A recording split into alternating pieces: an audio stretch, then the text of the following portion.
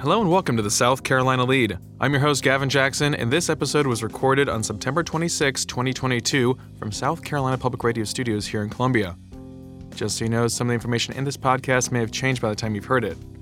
This episode features a preview of what's before House lawmakers on Tuesday as they decide what to do with the Senate's version of the abortion bill. We hear from Winthrop University Professor Scott Huffman on the latest findings of his Southern Focus survey, including thoughts on abortion exceptions. In business, SCDOT Secretary Christy Hall provides an update on Interstate 26 widenings and other transportation infrastructure projects going on across the state. We also break down gas tax funding for you, something I know you're all interested in, and we take a look at new unemployment data, as well as the Fed's recent decision to increase interest rates. And in medical, we have an update on monkeypox in the state and what COVID has in store for us during the cold weather months ahead. And of course, we want to hear your stories. That's why we have a voicemail box set up to hear from y'all about your life during these interesting times that we live in. Now, the one way you can do that is by calling us at 803-563-7169. You can leave us your name, where you're calling from, and what's going on in your world. You can even text us, but we'd prefer to hear your lovely voice. You have to hear mine. Now let's hear yours. 803-563-7169. It's fall, y'all. Now for the latest in South Carolina. Currently, the spread of COVID-19 is medium according to county-level data from the Centers for Disease Control and Prevention. For the week ending September 17th, there have been 6,343 confirmed cases of COVID-19 and 4 deaths. Both of those metrics have decreased from the week prior, according to DHEC. On average, there were 382 South Carolinians hospitalized with COVID-19, 52 were in intensive care, and 17 were on ventilators. Currently, 53% of eligible South Carolinians are fully vaccinated.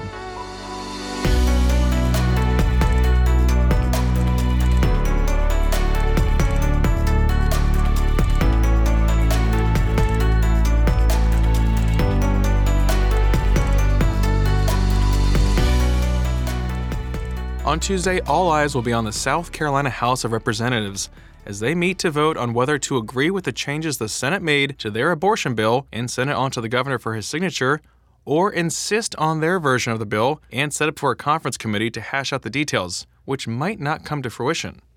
Now, the potential problem with that latter scenario is that the Senate doesn't assign any members to a conference committee, because the bill the Senate passed is essentially as good as it's going to get.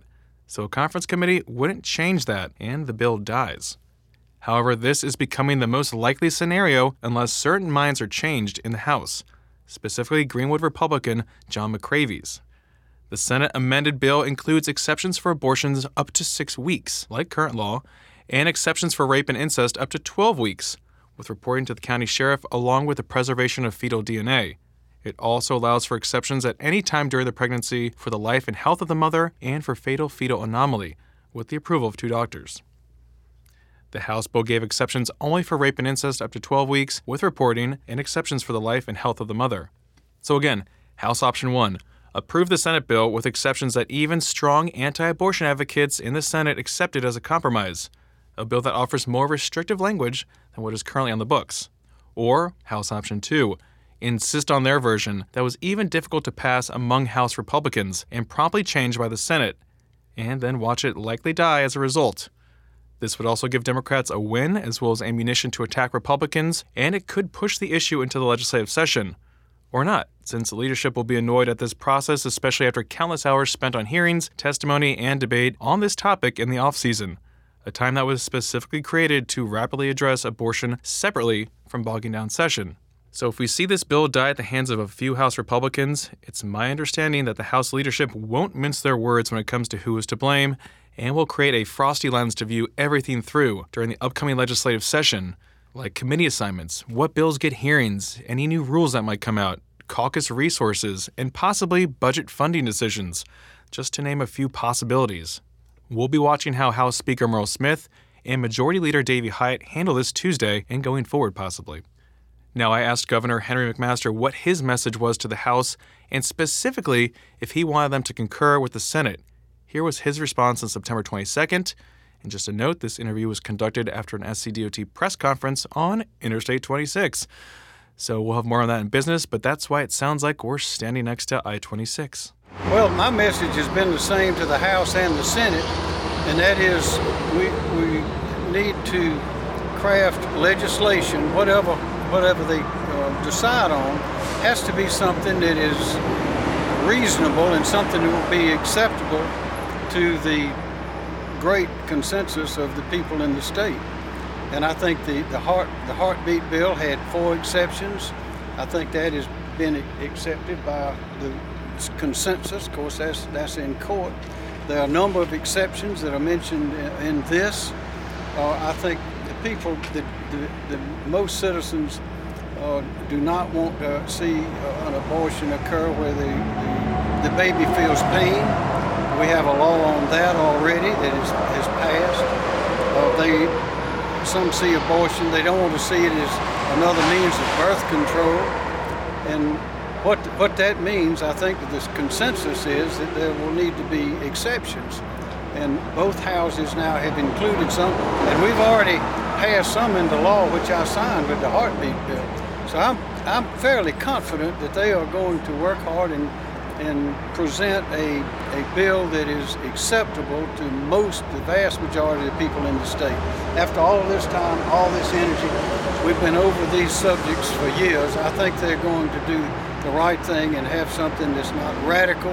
It probably won't please everyone because nothing that the legislature does and the law ever does, but this will be, I think we'll have a bill at the end that'll be presented that'll be acceptable and reasonable to the vast majority of the people in the state. So you want to see the House concur with what the Senate did? No, I'm not giving that advice to them. My advice is to take your time, be careful, and consider the wishes, hopes, and dreams of the vast majority of the people in the state. And there is support among Republicans for exceptions, according to an array of polling out there right now, including the Southern Focus survey of 11 southern states conducted by Winthrop University political science professor Dr. Scott Huffman. And he also oversees the Winthrop poll. I spoke with Huffman on This Week in South Carolina. We talked about all of the survey's findings, but specifically in this portion about abortion and whether no exception abortion is a winning issue in the current environment. Here's Scott Huffman. The number of people who are in favor of legal abortion in the case of the health of the mother, especially the life of the mother, those are overwhelming numbers among, anybody, Democrat, Republican, anybody else. And the same is true with other exceptions when you're looking at in the case of rape, for example. So it's not necessarily true that, hey, we're in the Bible Belt, people are automatically going to be against abortion. They might not, nobody's in favor of abortion, but they do believe in legal abortion under at least some circumstances. Well, you have to remember the South Carolina legislature is heavily gerrymandered. And when you run for re-election, there's a lot of seats, sometimes a majority of seats where there's no competition in the general election. So when you are running, you're frankly running for the primary. And who shows up in the primary but the strongest part, the most conservative or the most liberal folks in the district. So when you are playing to your electorate, the truth is a lot of times you're playing to your primary electorate. And for the Republicans in the legislature now, many of them are talking not to the general population because they're frankly not as worried about the general election. They are keeping their seat safe by keeping challengers away in the primaries. Now, as far as South Carolina, right now, we're a Republican plus 10 state. Abortion being sort of the national and state issue it is likely to drive up participation among moderate women voters, and that could definitely eat into the lead that Republicans have, and that could be a factor in things like the gubernatorial race and some of the House races. I spoke with Scott about other issues during our wide-ranging interview on This Week in South Carolina, including about the Republican Party and what it means to be a MAGA or Make America Great Again Republican, an America First Republican, or a traditional Republican, especially when it comes down to who believes the results of the 2020 presidential election. Here's part of that conversation. Sure. So what we did was we asked if somebody said they were a Republican, we asked them to rate themselves on 3 scales. So they could identify as strong or weak MAGA Republican, Make America Great Again, strong or weak America First Republican, strong or weak traditional Republican. The America First, we just sort of started thinking about that because the now soon-to-be ex-Congressman Madison Cawthorn, that one of my colleagues, that's his congressman, stopped referring himself to himself as a Trump Republican and started referring to himself as an America First Republican. So we wanted to see if that was some type of rebranding, and it really isn't. Basically, the first thing to realize is there's just a ton of overlap between MAGA Republicans and certainly America First Republicans, but there is a strong amount of overlap between Trump or MAGA Republicans and traditional Republicans. And so we did this before Joe Biden's speech, where he talked about a subgroup within Republicans, the MAGA Republicans, who are a danger. Well, the truth is there is no bright line between Trump MAGA Republicans and traditional Republicans. There's a lot of overlap. Certainly there are people who identify as traditional Republicans who are not MAGA Republicans, but the overwhelming majority identify as both. It is not some bright line dividing subsect of the party. However, if you compare people who are strong Trump Republicans, strong MAGA Republicans, with people who don't identify as strong MAGA Republicans, then you begin to see differences within the Republican Party. There is much more to this conversation, which you can find in full, along with all of our Twisk episodes and lead episodes, on youtube.com/South Carolina ETV. It's a really informative and objective interview that I highly encourage you to check out. Maybe we'll drop the full interview in a lead special podcast if AT lets me, or I'll just parse out some of it throughout the week. He doesn't let me do that.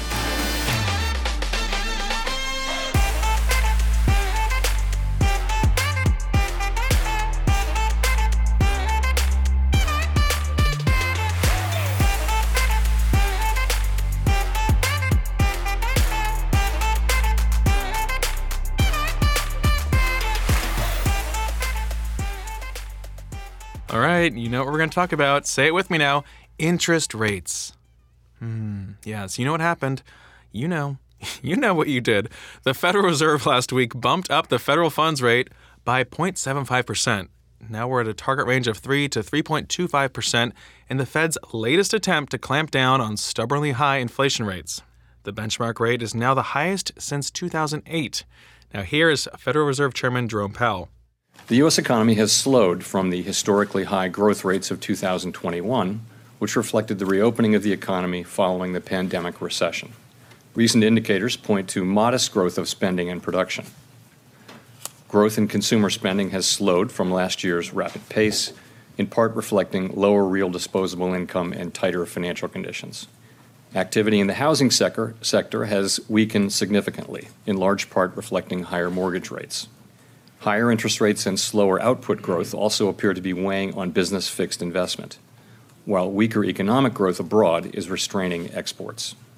As shown in our summary of economic projections, since June, FOMC participants have marked down their projections for economic activity, with the median projection for real GDP growth standing at just 0.2% this year and 1.2% next year, well below the median estimate of the longer-run normal growth rate. Despite the slowdown in growth, the labor market has remained extremely tight, with the unemployment rate near a 50-year low, job vacancies near historical highs, and wage growth elevated. Powell said the labor market is still out of balance, with demand for workers exceeding the supply of available workers.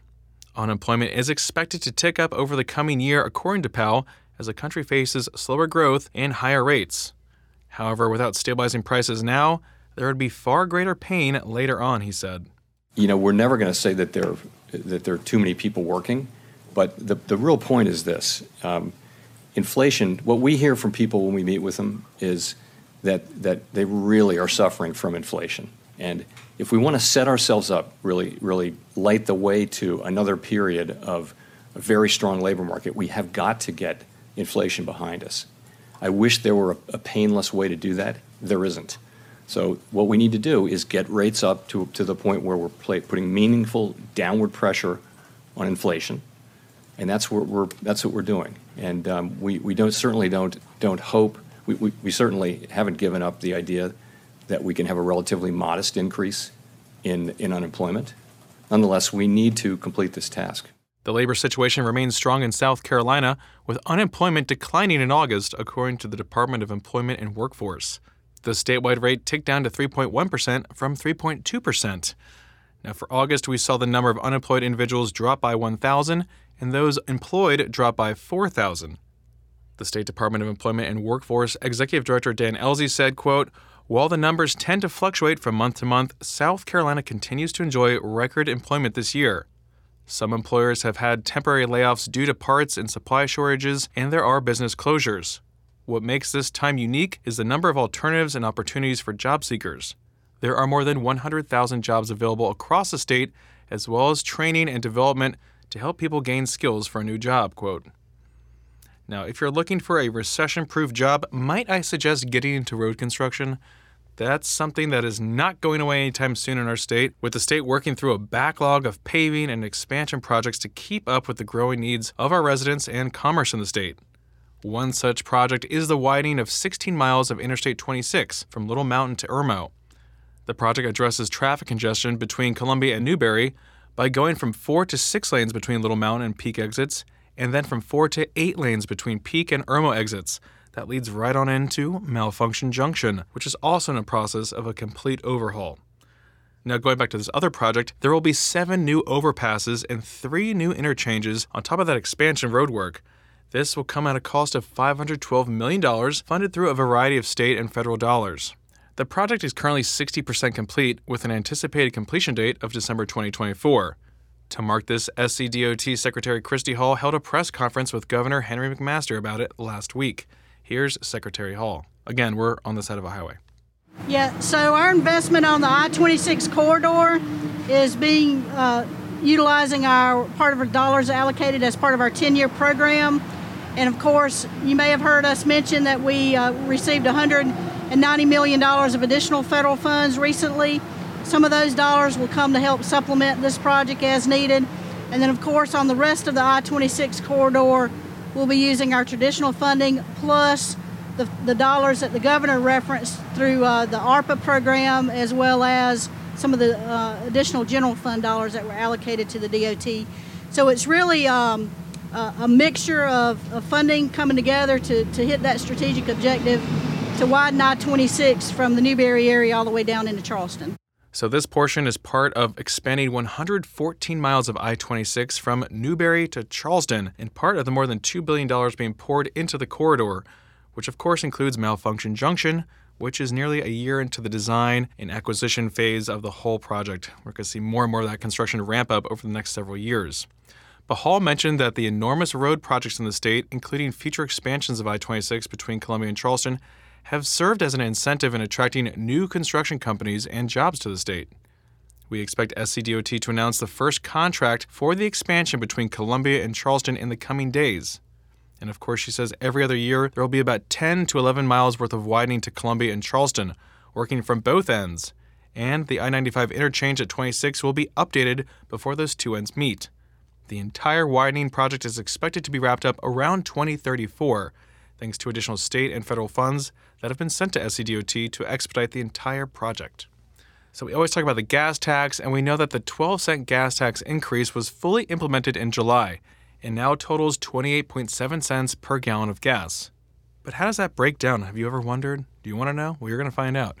Because 10 cents of it, or $374 million a year, goes toward paving, rural road safety, interstates, and bridges. 9 cents, or $333 million, goes for what's called field maintenance, which includes highway workers' salaries and benefits, and mowing, contracts, asphalt, etc. 6 cents, or $167 million, goes to other entities, including your county transportation committee, which you can petition to get your road paved in your county, and also the state infrastructure bank. And 3 cents goes to federal matching. Now, the gas tax is just one of 4 major state revenue streams for SCDOT, along with new car sales fees, general fund appropriations, and registration and licensing fees. Whereas federal funds make up the remaining 42% of the budget. I'm talking about $1 billion for the current year. Federal funding is passed every 5 or so years, and the current funding bill was the bipartisan infrastructure law passed last year. These funds are reimbursed and require state match and have a lot of strings. But as you know, SCDOT was ready with additional matching funds, passed by the legislature to capitalize on additional federal dollars for projects that are ready to go in the state. Here's Secretary Hall. So our original 10-year plan had more than 140 miles of interstate work envisioned. Of course, we've expanded that with the addition of I-26 between Columbia and Charleston into that accelerated time frame. We currently have about 80 miles of interstate under construction today, well north of $2 billion worth of work, including phases 1 and 2 of Carolina Crossroads down the road here in Columbia, 85 corridor really from Spartanburg all the way to the North Carolina state line.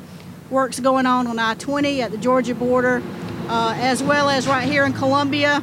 And then, of course, we've got the work right outside of Charleston we just completed on I-26, and then several interchanges that are being worked on I-77. So pretty much every interstate in this entire state is under construction or receiving some sort of upgrade. That's very, that speaks really clearly to the commitment of the policymakers to make sure that our infrastructure is set to take us to that next level.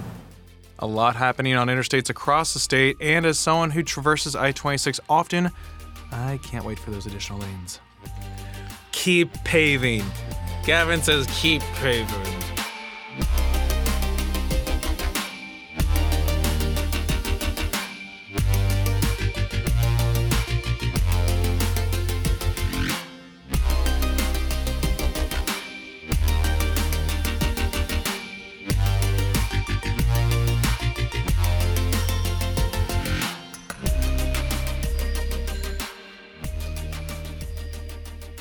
Let's start off medical with a monkeypox or Mpox update. There have been 156 confirmed cases in South Carolina according to DHEC. That's as of September 23rd. As of that date as well, 1,899 vaccinations have been given. Cases were ticking down over the past 2 weeks, but saw a jump of 14 cases for the week ending September 23rd. And DHEC also began providing demographic information for cases and vaccinations. So let's take a look at this data. The data shows that for the first 1,513 first doses of the vaccine, 44% went to white non-Hispanics and 22% to black non-Hispanics. However, the case data shows the opposite, with 52% of black people having confirmed cases and 23% of white people. Those aged 21 through 40 make up the bulk of the cases in the state, with those 31 to 35 representing the highest number with 30 cases. Now, those in that age range also make up the most vaccinated as well.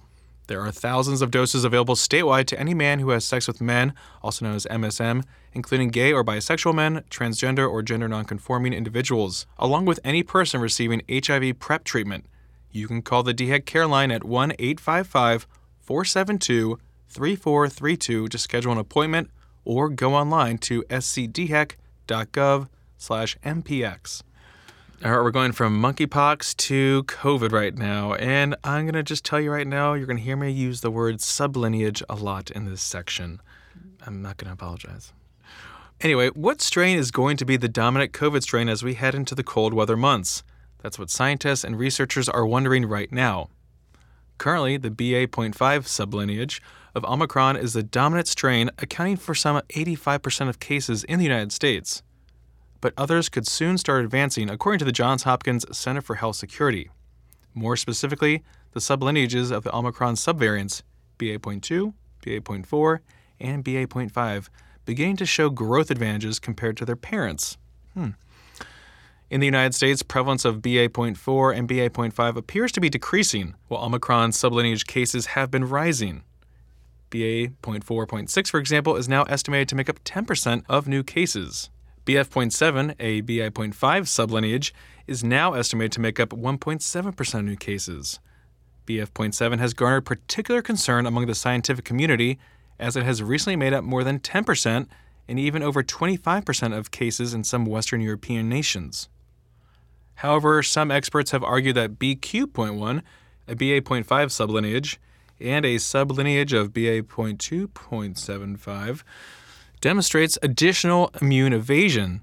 That's also a threat. So that's what we're talking about when we talk about these sublineages. They mutate, they're a little bit more evasive, makes it tricky when it comes to vaccines. Now, of course, it's still too early to tell which sublineage might become predominant and where. The continuously evolving virus promises to keep the attention of scientists and public health practitioners even as much of the world wants to move on. Despite all this sublineage talk, medical professionals continue to encourage folks to get the newest booster out there from either Moderna or Pfizer.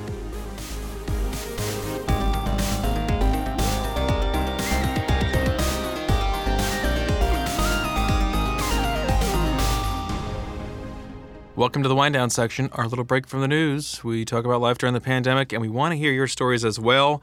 It's fall, y'all.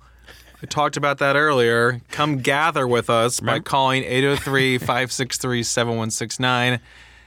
You have to leave us your name and your number. Well, maybe just your name.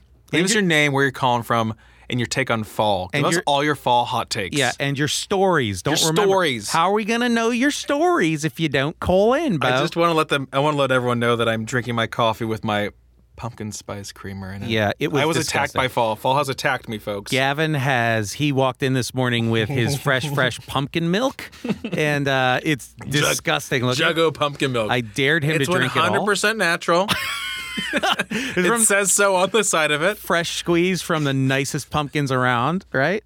It's sustainable. Yeah, it's very sustainable. Yeah, yeah, it sounds great. Anyway, Gavin, it's so good to be back. Yo, AT, welcome back from honeymoon week. Oh, it's so good to be back. I know everyone's glad to hear you're here. I'm still on West Coast time. It's been brutal. You know, I'm real. You forgot lunch today. I forgot to go eat lunch. This is West Coast AT. Okay. Oh my God, I'm so jealous. Oh God, I'm all. I mean, all out of sorts. Okay. Anyway, Gavin, we got a call. We got such a good call. Okay. You ready? Yeah. Cowabunga, dude. Hey. Hang 10. Hang loose, bro. Mahalo. Hey, dude. Get pitted, dude. You come back from the West Coast and you're giving me a hard time for pumpkin milk. Pumpkin milk. Oh, if it was a real thing, you'd be ahead of the curve. Okay. So you ready? Answer. Fall away. Answer, you coward. Fall away. Fall away. Mahalo. Okay, here we go. This is Danielle from Lexington, wife to correspondent Kevin, who is passively aggressively telling me that I needed to call every time the lead is brought up in our household, which is frequently enough because he likes when he gets played on the radio. But just checking in while I've enjoyed all this spicy talk about hot dogs, almost as passionate as Sen and Sheila are talking about abortion rights. I'd like to move on to fair food. It is coming up this week. I was able to knock off something off of my list and entered into the fair photograph. So that was pretty cool. But the state fair food is coming, and I feel like the anticipation is here. What are the thoughts on that? Hope you guys don't get divorced over it. Thanks. Wife Danielle of correspondent Kevin. Thank you for calling in. I love passive-aggressive marital spats, especially when the lead's in the middle of it. But we don't want to be. I don't want to be in the middle of this. I know you're saying, I hope we all don't get divorced. I hope no one gets divorced as because of the lead. That'd just be too much for me to handle. Yeah, it's too much power any one man could have. Yeah, I mean, ever since my parents divorced and my dad getting the podcast and then giving it to me. I've been through it, okay? I don't need to go through it again. Absolute ringer, yeah. But state fair food discussion, AT. Yes. I'll take fair food for 200, please. Mm-hmm. I love this topic, Danielle. I love you calling in. Give us a great topic to talk about. Okay? To munch on. To munch on, sure. Why not? Okay, so the fair has a great lunch deal, right? Yes. You give them $5, you go and you can eat lunch, and if you get out in time, you get your $5 back. And we are at ground zero here. Yes, it is directly across the street. I go there enough times that I eat fair food maybe 2 or 3 times. Anyway, so as far as favorite things go, I will say my favorite is, and Gavin and I will disagree on this here. My favorite is the Fisk fries. Boo. Gavin is nonplussed by them, and I cannot understand just like how. The lamest fry. I think it's pretty good. I can never eat enough of them. See, but and it's not enjoyable to me because they're so tiny. Your problem is you're using your hands there. I don't use my hands. You use chopsticks. I use chopsticks. I use chopsticks. You're not making it any more appealing. I could use I could use a ladle and still not be satisfied. I don't know. You get it. You can buy them by the bucket. It's a small bucket. It's just not. I want boardwalk fries if I'm having a bucket. Yeah, they're not as good as boardwalk fries. I will give you that. I will agree to that. But much like boardwalk fries, they are absolute vehicles for vinegar. Yes, I'll give that vinegar and salt. I'll take. Yes, please. And I like that, Sure. As far as the rest of it goes, I remember last year you ate what? Some monstrosity. Like 2 years ago. It was 2 years ago. It was a monstrosity, though, right? Oh, it was the donut burger, which, everyone's talking about all the time. I'm like, yes, I'll throw my hat in the ring on this one. I want to see what it's all about. However, I hate to disagree here. I would rather do it myself because the donut was... It was very flat. The donut was basic. It wasn't a good Krispy Kreme donut. It was a glaze, but it seemed kind of old. The burger itself was probably the saddest burger I've ever experienced. It was very not good looking. And I just thought, if I'm doing a donut burger where my buns are just glazed donuts, I need something better, and that was it. Needed to be decadent, and as someone who does hate Frankenfood, as is canon on this podcast, it just didn't look like a good donut burger. Yeah. And you want it to be drippy with goo, gross. A mess, and it just wasn't. And it wasn't. We're going to be out at the fair. Yes, we are. Gavin and I are giving a TED Talk of sorts at the fair. So if you want to come see ETV people, we will be there. We'll let you know the day. What's the date? I'm not quite sure on the day. Sorry I brought it up, guys, but we'll be out there. I think the 18th or the 19th. I have no idea, but I will. So just loosely pen that down. If anyone gives me a slot that I need to speak in, I will fill that. I will say, if you bring us any of this food, we'll eat it. I'll eat it on the spot. You can say that you made us eat food in front of you. Yeah, I mean, I wouldn't want that to be able to brag about that. I love to encourage that. Just bring us disgusting food. I would hate if you brought me all these French fries. I see me just grimacing while eating. You should see the faces of the people when I whip out chopsticks to eat those. You would think it's great. They're like, "I'll give you a fork," and I'm like, "It doesn't reach." Yeah, and I mean, it's worth it just to go because it's usually me, you, the Russ McKinney. Oh yeah, he loves fish Tut fries. Underwood. Mm-hmm. So if you can imagine, it's quite the crew to see rolling up. One man who knows everything about the fair and the fair's food is Tut Underwood. He knows everything. But Danielle, we've digressed so much. Back to the other food. Maybe I'll eat a turkey leg this year. Come gather around, watch him eat a turkey leg. I love a turkey leg, but you can measure inflation on the price of those turkey legs. Well, that's what we'll have to start doing. Yeah, I bet it's going to be. Can't believe. I guess maybe $20 this year. Well, I'm looking up what they did. They had the dedicated spring fair food drive-through. Hardcore. We never go to that, but it's looking at the prices from the springtime. Yeah, $15 for a turkey leg. $15, not bad. Interested to see what it's gonna be like. Probably be $20. $50. 50? No. There's a sausage sandwich that doesn't sound too crazy. No, I've seen people.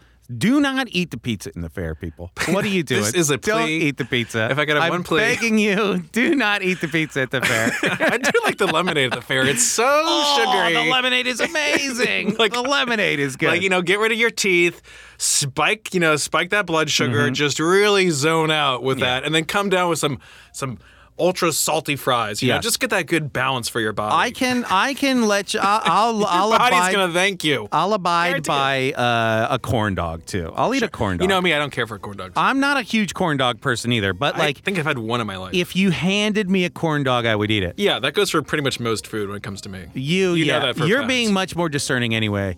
If we did a terrible job of answering that, Danielle, I apologize, but. I loved you calling in. Please keep calling in and shame your husband a little bit more every single time. I love that. I'm glad to be back. 15. Eagles won twice. Yeah, beat my Commanders. While I was gone. Your Commanders. Commander Carson sacked 9 times. Goodbye. Anyway, have a good week, folks. I missed you all when I was on vacation. And please call in. We need the calls. Guys. We need the calls. Yeah, let us know. Talk to us about the fair food, any fall hot takes. We are here for you. 803-563-7169. Do us like Danielle did and give us a shout. We love hearing from you guys. You can also leave us an iTunes review. We love those too. And you can stay up to date with the latest news on scetv.org and southcarolinapublicradio.org. And don't forget to support your local newspapers. For the South Carolina Lead, I'm Gavin Jackson. Be well, South Carolina.